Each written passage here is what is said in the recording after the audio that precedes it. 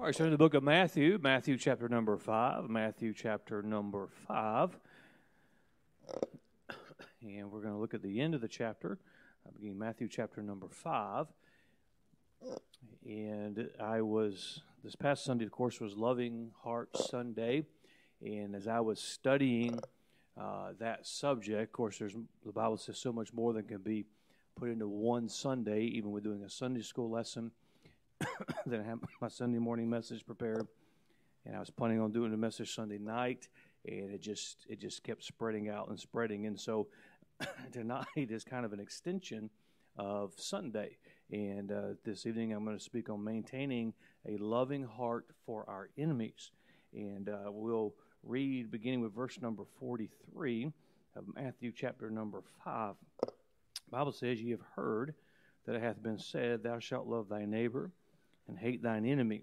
But I say unto you, love your enemies, bless them that curse you, do good to them that hate you, and pray for them which despitefully use you and persecute you, that ye may be the children of your Father which is in heaven, for he maketh his sun to rise on the evil and on the good, and sendeth rain on the just and on the unjust. For if ye love them which love you, what reward have ye? Do not even the publicans the same? And if ye salute your brethren only, what do ye more than others? Do not even the publicans so? Be therefore perfect, even as your Father, which is in heaven, is perfect." So we look at verses 43 through 47 tonight. I am going to speak on that subject, maintaining a loving heart for our enemies. So ask the Lord to help us. Father, thank you for your word. Thank you for guidance in dealing with different people, guidance in how to treat others. And Father, certainly you are the example. We thank you for the word of God. May it speak to us this evening, for it's in Jesus' name we pray. Amen. If you think back to Sunday morning, if you were here on Sunday morning, I spent a good bit of time building on when Jesus was speaking to his disciples in John chapter number 13, and he referenced that they were taking love thy neighbor or love one another to another level.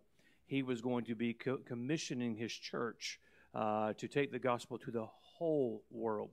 And we talked a little bit about the church is a church for all people, and God's church should be that way. And now we come again to Matthew chapter number 5, and Jesus is speaking on many things in this chapter, but he comes to the end of the chapter, and he speaks on loving thy neighbor.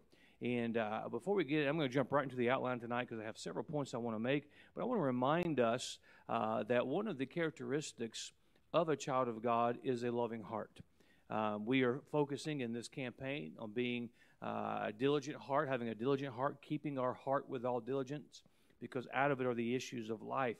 If we would spend, as a child of God, this is good for everybody, your pastor included, if we would spend our time focused on our heart issues, we would certainly have less action problems. We would certainly have less issues that we deal with because we're dealing with our heart. Well, Pastor, if everybody just treated me well, I would get it would be wonderful. True, but not everybody's going to treat you well. And so we are accountable not for how others treat us, but how we respond to how others treat us. And so tonight is going to be very, very important, especially in that it's always been important, of course, especially in the day we live in. I believe it's vital.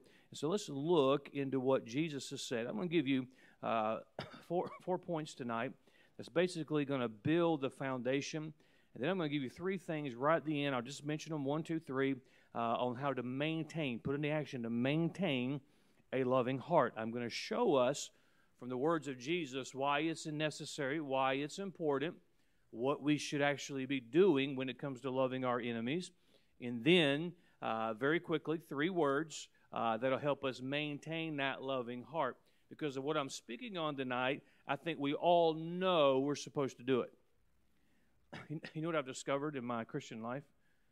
I know what I'm supposed to do.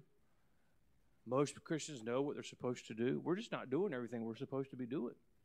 And we know that we're supposed to do this, so hopefully tonight we'll be reminded of the importance of it and action steps of how to do it, maintaining a loving heart for our enemies.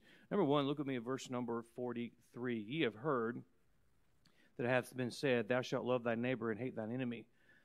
But I say unto you, love your enemies, Number one, there's a false assumption. Christ had to deal with the prejudice, arrogance, and pride of his disciples, of the Jew. I spoke on this on Sunday morning a good bit, and I don't have time to really rehash it. And he mentions a command that I referenced Sunday morning, love thy neighbor as thyself. Love thy neighbor was a command. They were also commanded not to hate their enemies. Now, why is this important? I didn't have time to expand on this Sunday morning. But they had developed in their mind that if I love my neighbor, I must then hate my enemy. It's an either or, and that's not the way it is. One thing that was very shocking to me is when we went to Israel is this attitude and this error that still exists that we read in Scripture today.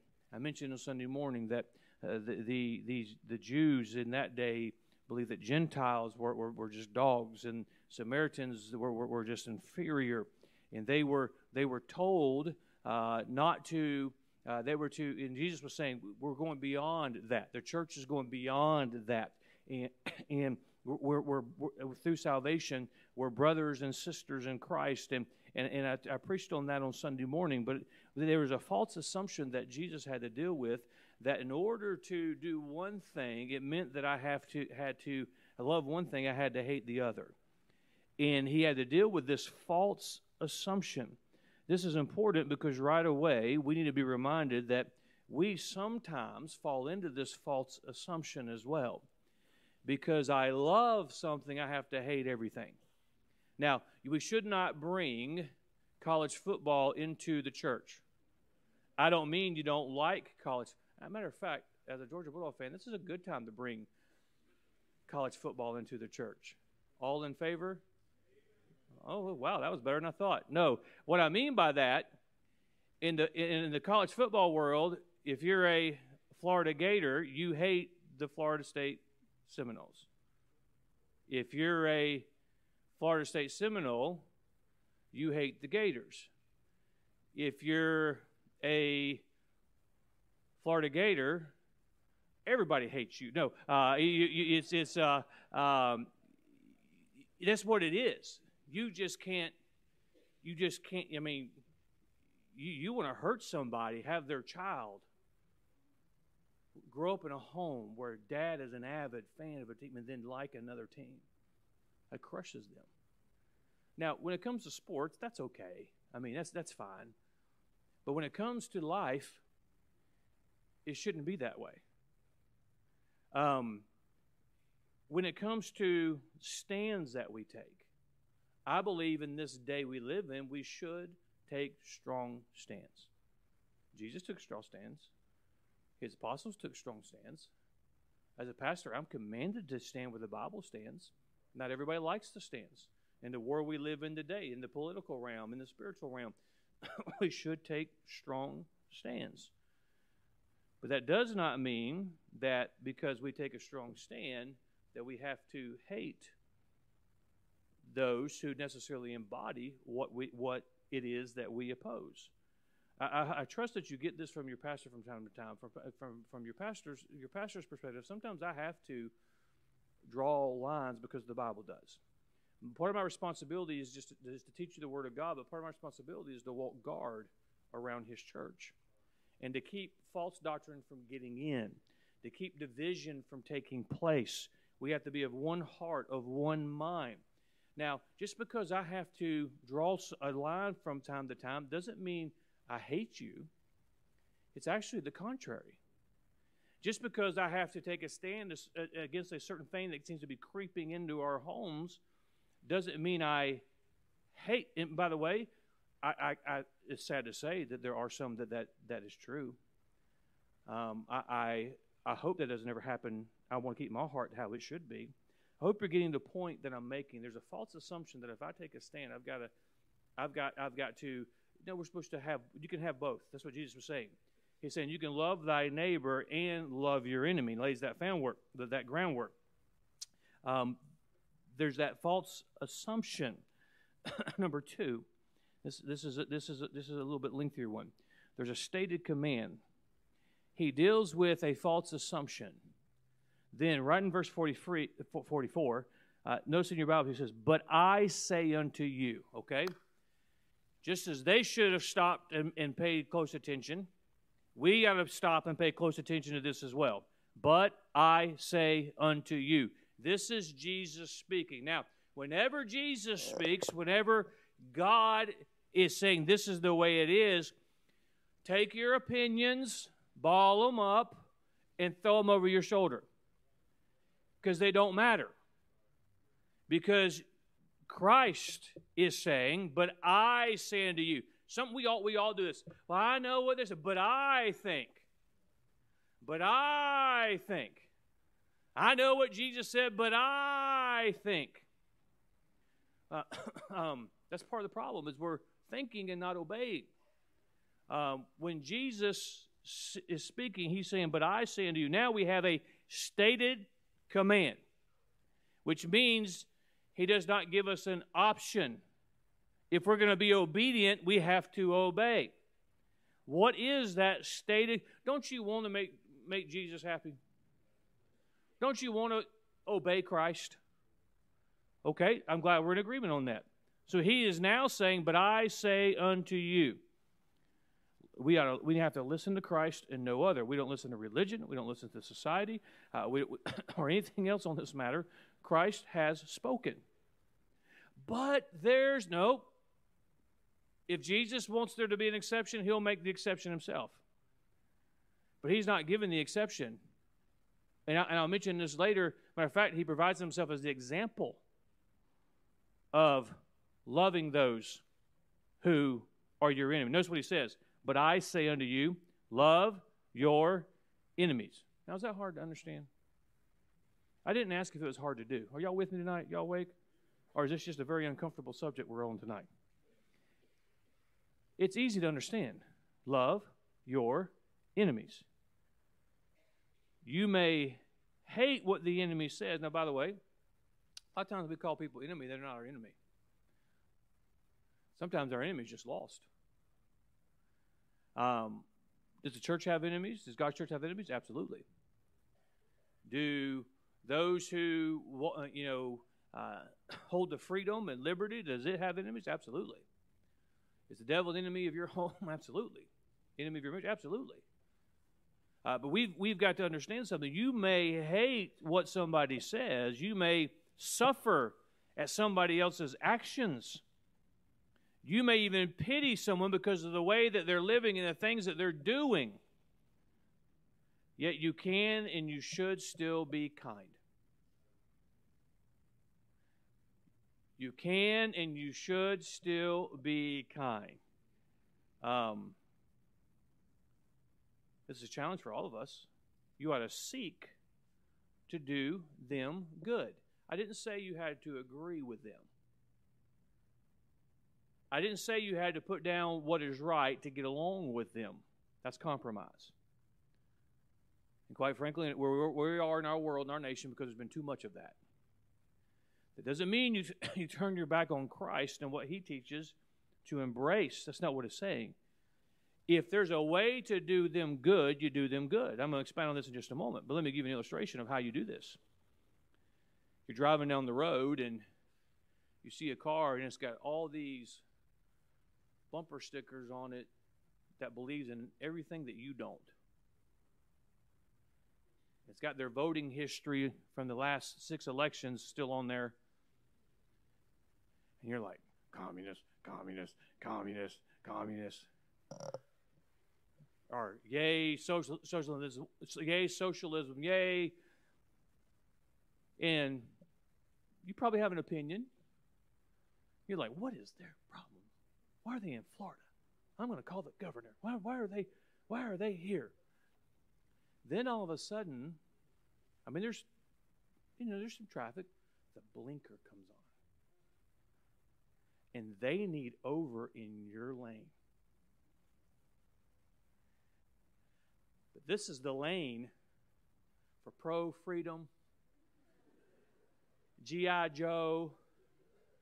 I mean, this is matter of fact, I think Ronald Reagan paved this road one day. I mean, this is and they won't in my lane. What Jesus is teaching there, if you have,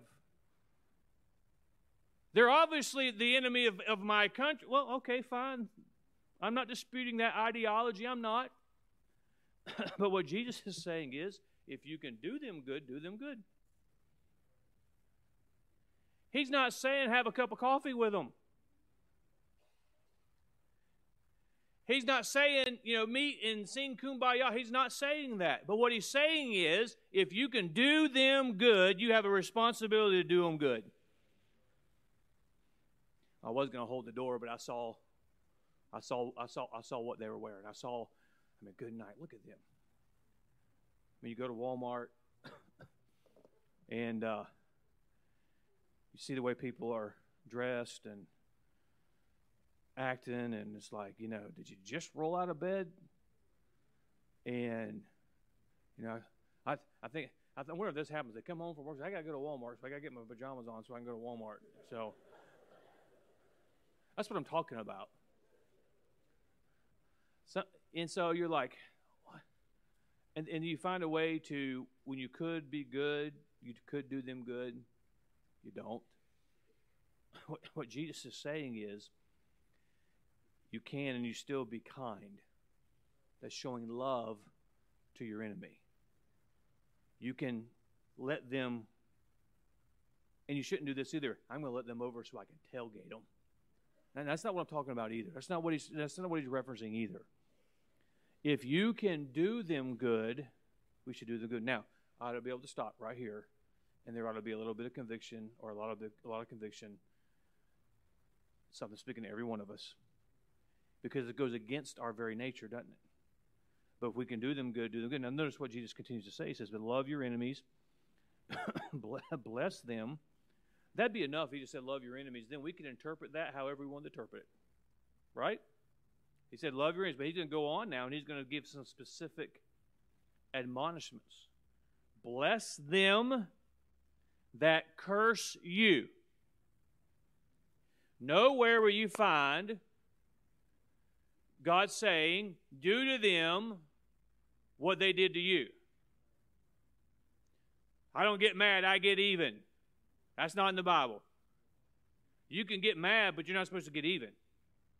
Recompense to no man evil for evil. Wow, they deserve it. That's what they did. No, that's not the way Christ teaches. He says, bless them that curse you. Well, I don't know what to do when people treat me this way. Bless them that curse you. You don't know what this person's said about me, done, and all these things. Bless them that curse you. Now, what exactly is he saying? There are those that desperately use you, persecute you. Bless them means to speak well of. This is, if I can put it this way, this is big boy Christianity. This is not surface stuff. This isn't shallow. This is, and here's the thing, and some people cringe when I say this. And we like to take care of everything that people see. But Jesus says, bless them that curse you. If I ever get the opportunity, I'm going to say, bless them that curse you. Bless them means to speak well of.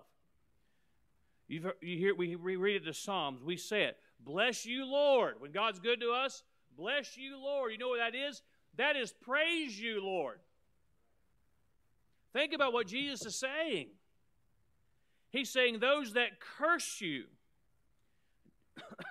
those that despitefully use you. What does that mean? That means they inflict injury. By unjustly accusing, they use systems that are in place to work against you. They then persecute you, means to simply vex or appease, and that can be from something little to the persecution we read about in Scripture. And what he is saying, even if this is what we like to do, but you don't know what they said about me, you don't know what they did, you don't know all the trouble they've caused. He said, bless them. Speak well of them. Bless you, Lord. That's praise. Praise the Lord. Can you imagine what he's saying? He's saying, you can insert the name there, bless you, so-and-so. So what exactly, how do I do that? You speak of what you can say that's good about them. Or you don't say anything at all. Speak of what we can commend or commit to say nothing at all. That's a statement that we all ought to have. Speak of what we can commend or commit to say nothing at all. It doesn't excuse what they've said, what they've done. God will deal with them. And what Jesus is saying is, what he's also applying here, God will take care of what God will take care of. You love your enemies. Because his followers, his disciples are going to have enemies. His church has enemies. The Christian today has enemies. It's always been that way. And what he is saying, now let me remind you, this is a stated command.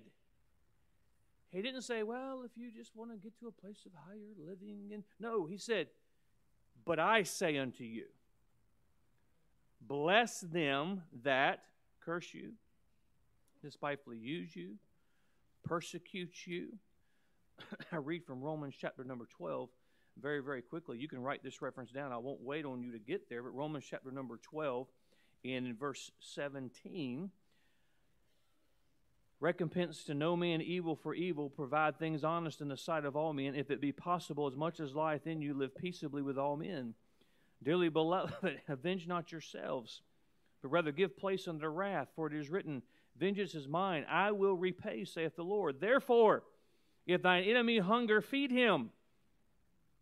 If he thirst, give him drink. For in so doing, thou shalt heap coals of fire on his head. Be not overcome of evil, but overcome evil with good. You don't fight evil with evil. That's why you know it. If you have any awareness of the internet, there's so much filth and garbage on the internet, and it's not all coming out of Hollywood. It's the slander, it's the arguing, it's all of these things. Well, I'm going to get on there and straighten them out. You don't overcome evil with evil. You overcome it with good. We have forgotten that there's somebody who sits on his throne that holds us all accountable. And if Christ has commanded us, and he has, to respond a certain way, we are to respond that way. God will take care of everybody else. So it is up to us. And I remind you, again, if you want to write that reference down, Romans 12, 17 through 20, recompense to no man evil for evil, provide things honest in all of all men. And this verse is misquoted many times or applied how we want to apply it. If it be possible, as much as lieth in you, live peaceably with all men. If it be possible. Now, there's sometimes people will not live at peace with us. They're not going to live at peace with us. They have, I don't know any other way to say it, they have problems.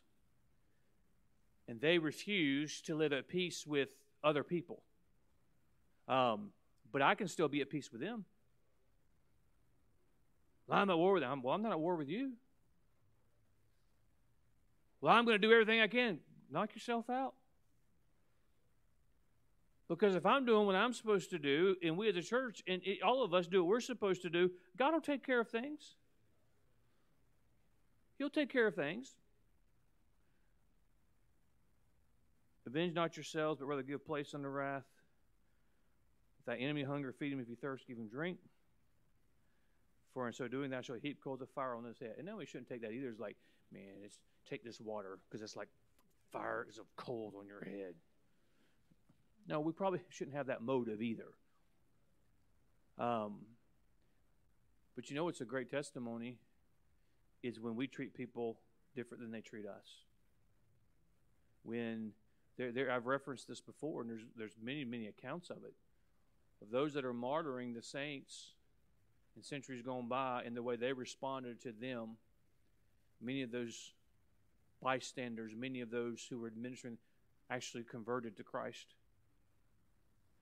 We have that responsibility. It's a stated command. I didn't say this was easy to live, but it's pretty simple. Well, and then he goes on. He gives that command to bless them that curse you, but then he gives a reason, and that's number 3, is to resemble the Father. Look at verse 45. That ye may be the children of your Father which is in heaven. Why are you going to do this? When you do this, ye may be the children of your Father which is in heaven. This is not having anything to do with salvation. But it's so that you resemble your Father. Your child gets old enough, and if you have a son, he gets old enough, and he picks up a ball and he throws it, or he likes a certain thing. He's like, oh, he's just like his father. Or, ladies, you may use that in a negative connotation. Oh, my goodness, he's just like his father. Of course, there's nothing negative that we can say about our Lord, but we ought to act in a way, and they say, oh, that Christian is just like his father.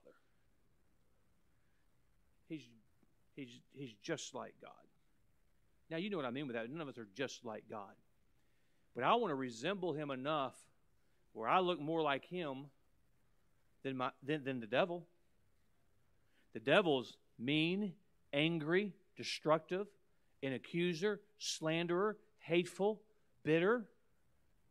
I would rather resemble my Father than the devil. But sad, and this is what we're talking about, many Christians resemble the devil more than they do God the Father. The devil's a discord sower. The devil's an accuser. The devil's hateful. The devil's a destroyer. I want to resemble him, and we can say and do all kinds of things and say, oh, I'm doing this because I'm a Christian. But Jesus, and I'm not discounting those things, but Jesus is saying there'll be no doubt. You'll be like your Father if the very people who are your enemy, who are hating you, who are cursing you, who are persecuting you, who revile you, if those very people you say, when I have an opportunity to bless them, I'm going to bless them. When I have an opportunity to do good, I'm going to do good. Well, I got a neighbor that's hateful. Don't kick the trash can out in the street. Walk it up to the house. They might call the cops on you, but you're trying. You get the point I'm making. In order to do that, ye may be the children of your Father. Wait, this ought to be, we need to stop looking for loopholes. We need less loophole Christians. We search the Bible to find a loophole to do what my flesh wants to do. Now let's stop that and say, how can I resemble God more? How can I look like Him more? How can there be no doubt that when people watch my actions, that I resemble Him? And by the way, we don't do that for pride, but when the world sees that we resemble our Father, it speaks to the world. Because that's not how anybody acts today. That's not how people react today. Why do we do it? We want to resemble our Father. Then number 4, we look again at verse 45 down to verse 47. Ye may be the children of your Father which is in heaven, for He maketh His sun to rise on the evil and on the good, and sendeth rain on the just and on the unjust. For if ye love them which love you, what reward have ye? Do not even the publicans the same? And if you salute your brethren only, what do you more than others? Do not even the publicans so? Number 4, it is the least behavior. He's like, well, I love my church family. You should, but you ain't special because you do. It ought to be easy for us to love one another. It ought to be, and we ought to love our church family. It's the least. Notice what is being said. For he, verse 45, maketh his sun to rise on the evil and on the good, and sends rain on the just and the unjust. God doesn't just send rain for those people who love him and praise him. He doesn't just have the sun rise on those who love him and praise him. He doesn't turn things off for the God denier. Just like Christ didn't just go to the cross for a select few, for those who are predetermined in the mind of God. No, he went for those who nailed the nails in his hand, as well as those that would believe. He went for those who mocked him and spat upon him. So I could never do that. Well, aren't you thankful that God sent his son and his son did that? See, he doesn't just... So if I'm going to be like God, if we're going to be like our Heavenly Father, if we're going to resemble him, then we must act in a way that he would act in a way that gives glory to him. And you shouldn't just go through your day as like, oh, hi, are you a Christian? Well, no. Well, have a bad day. Are you a Christian? Yes. Have a good day. Are you? Oh, you have a bad day. Are you a gay? Have a bad day. That's okay. No. You get the point I'm making? We should have a smile on our face every day, all day. Pastor Al Birds, I know. He references the publicans. Well, he says in verse 46, it's very important. For if you love them which love you, what reward have ye? I mean, come on. I'll love you if you love me. I'll be nice to you if you're nice to me. It's easy to reciprocate love, isn't it? How many times we're like, I wonder how they're going to be. I haven't seen them in so long. I wonder how. And they're like, oh, it's so good to see you. It's like, oh, I was just thinking the same thing. So good to see you. But then if it's like, yeah, I knew they were a jerk. That's exactly how I remember them. It's easy to love those who love us. What about those who don't love us back? I hate to put it like this, but I'm going to. Sometimes we as Christians act like spoiled, immature, third-grade girls on the playground. I wasn't trying to offend you, but we all act this way sometimes. Well, they weren't nice to me, so I'm not going to be nice to them. But why do you like them? Why do I like them? Oh, they're nice to me. But notice there's a point he's making here. Now watch what he compares it to. They're not even the publicans the same. You cannot if you just read the gospel, sit down and read through the gospel, which I would recommend. There's certain groups that you're going to see over and over and over again. That's why, let me just interject this again, give you advice like I do this all the time. Set aside some time to read an entire book of the Bible from beginning to end. Because it gives you a really good context and picture. If you do that with any of the four Gospels, there's going to be certain groups that you see over and over again. You're going to see the disciples. You're going to see the multitudes. You're going to see the Pharisees. You're going to see the Sadducees. You're going to see the publicans. He references the publicans. The publicans had no grace or mercy for anybody who was not exactly like them. They only accept those who are just like them. If you weren't in the club, then you got no kindness, you got no favor, because you should conform to what they think you should conform. He is used as an example when he says, if you only love those who love you, you're just like the publicans. He's also comparing the publicans because that's what the disciples were to be the opposite of. And we have to be reminded of this. For you to love somebody who loves you back, you should. It should be easier. But how about those who don't? It's hard, isn't it? It's hard when you love a loved one that it doesn't show that love back. It's hard when you extend kindness and that person doesn't extend it back. It's hard as a Christian when there's somebody you care about and you want to show them that you care, and what you get in return isn't anything like what you extend. It's difficult when you love somebody, you want to be a help to somebody. It's hard. One of the hardest things you'll ever do is try and give somebody the gospel and then have them not just reject it, but be vile in their rejection. And all you're trying to do is offer them, extend the love through us that Christ extends. But what is the reaction? Is it vile back? Is it anger back? I hope it's a tear. I hope it's compassion. And so he says, the least God doesn't just, it's like, okay, everybody praise God because that depends on whether you get rain tomorrow or not. God doesn't do that. And neither should we. Now, there's the 4 statements. I think give great explanation and context to this passage of Scripture.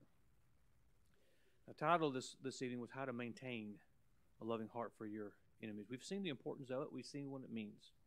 I'm going to give you 3 words, very simple, and we're done. First of all, the first word is pattern. We have to follow the pattern. Who's the pattern? Jesus Christ.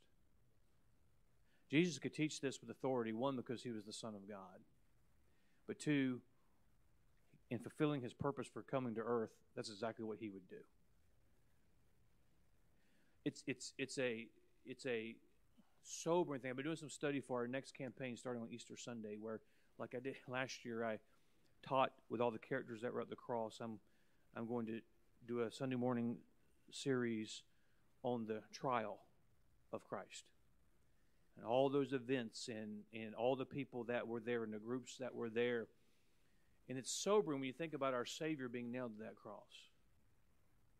But as you study leading up to it, what's equally sobering to me is the fact that he would take the abuse that he took before he even got to the cross.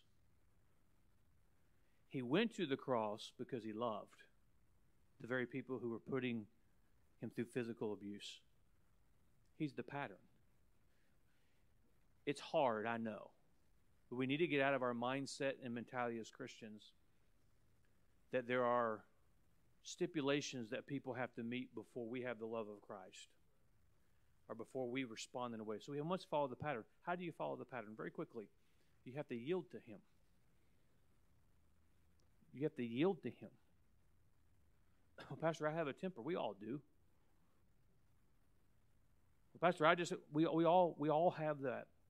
The only way we're going to be able to do what we're teaching, what we're seeing taught tonight, is we have to yield to him. We want so bad. I want to be as much like Christ as I could. What would he do? What would he say? And more importantly than that, what did he do? What did he say? Because if we ask that question, well, what would he do? Then we judge that by what we come up with. No, he's given us a pattern. Boy, I'm going to rabbit trail. I'm working on a project dealing with grief right now. And the point I'm making in one part of it is grief is spiritual. Grief is our emotions. Grief is all those things. And more than we realize, Jesus gave us a pattern. Much of what we just read as a bypass, Jesus was saying, no, look at what I'm doing. Look at how I'm responding. We have a pattern when it comes to how to treat our enemies. Word number 2 is prayer. I know I'm praying for them to change it. Well, we'll get to that in a moment. But prayer for you.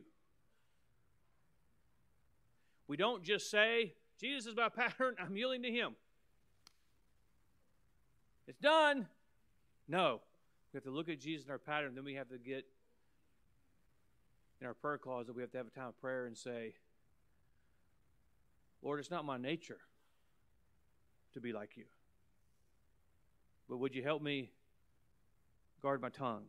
Would you help me guard my actions?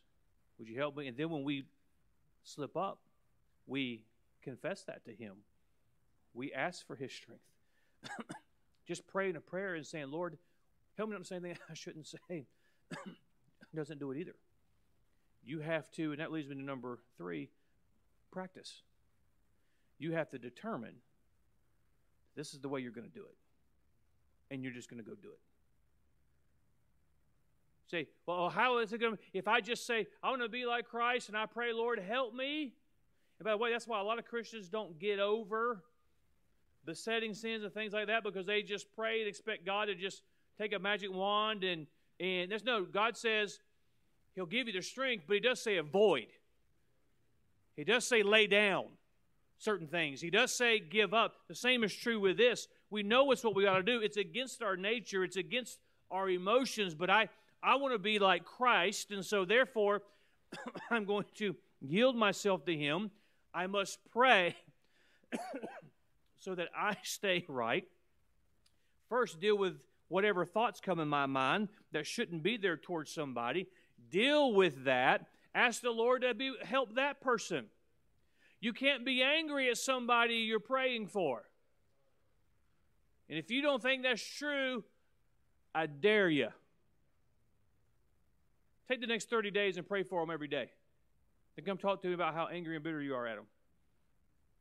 And the reason why we have anger and bitterness in our heart, and the reason why we can't get over things, is because we're not praying for the other person. Pray for them to get right. Pray for God to do a work in their life. But then practice. We must determine to do it. You can love your enemies. Did you know that? Pastor, haven't been able to do it. We can do it because Jesus told to command us to do it. And we're never commanded anything by God that we cannot do. We may not be able to do it in our own strength and our own power. That's why we have to yield to Him. That's why we have to put your feelings up. They hurt my feelings. We've all been there. I'm not minimizing what anybody does to anybody. I think I can speak on this. But we've got to get to a place where I'm more concerned with what God thinks than what anybody else thinks. And I need to focus on my reaction. And I'm not going to stand here and say that I've always responded the way that I speak for yourself. I'll speak for me. I haven't. But I want to. And I almost started introducing this saying, say, well, I just want to admit that I am a big failure at what I'm teaching tonight. But I also want to say that I can say that I've had some success as well. And it's not because of Greg Neal, it's because I can yield myself to Jesus and say, I'm just going to follow His pattern, I'm going to follow His pattern, I'm going to follow His pattern, I'm going to follow His pattern, and His pattern. And when I mess up, Lord, I'm sorry. I'm making a mental note. I'm making a point of saying, in my practice, I've got to change things. Oh, by the way, let me help you with this. There's some things on the internet I don't look at. Why don't you? Because I'll hate people if I do. I'm not trying to, I'm being serious. Say, my pastor said, hey, no, you too. You will too. Because that's the way we are. So there's certain people I avoid because I know it's going to elicit things out of me. And I would rather have my spirit as it should be. And I can love. Sometimes you're a better family member if you don't get together. Now, if you came together in the same car, you have to go home together in the same car. That's not what I'm talking about. Sometimes there's relationships, and they're not what you'd want them to be, not what they used to be, perhaps. It's like, oh, I wish we could spend more time. They're a family that I love, but I stay away from. I'm okay at a distance because then the differences aren't. Because I know how emotional it gets. I mean, funerals and weddings, Lord help us. I think Christ made the point. We know it to be true. Let's live it. Pastor, that sounds great, but how am I going to do it? You've got to look at the pattern. You've got to, but you got to read through. You got to read through at least one gospel every month. And I would encourage you. It won't take you but a half an hour to read through the book of John, from John 1 all the way through the book of Mark, especially. Mark's the shortest gospel. Why am I saying that? Because there's Christ. There's Christ. There's Christ.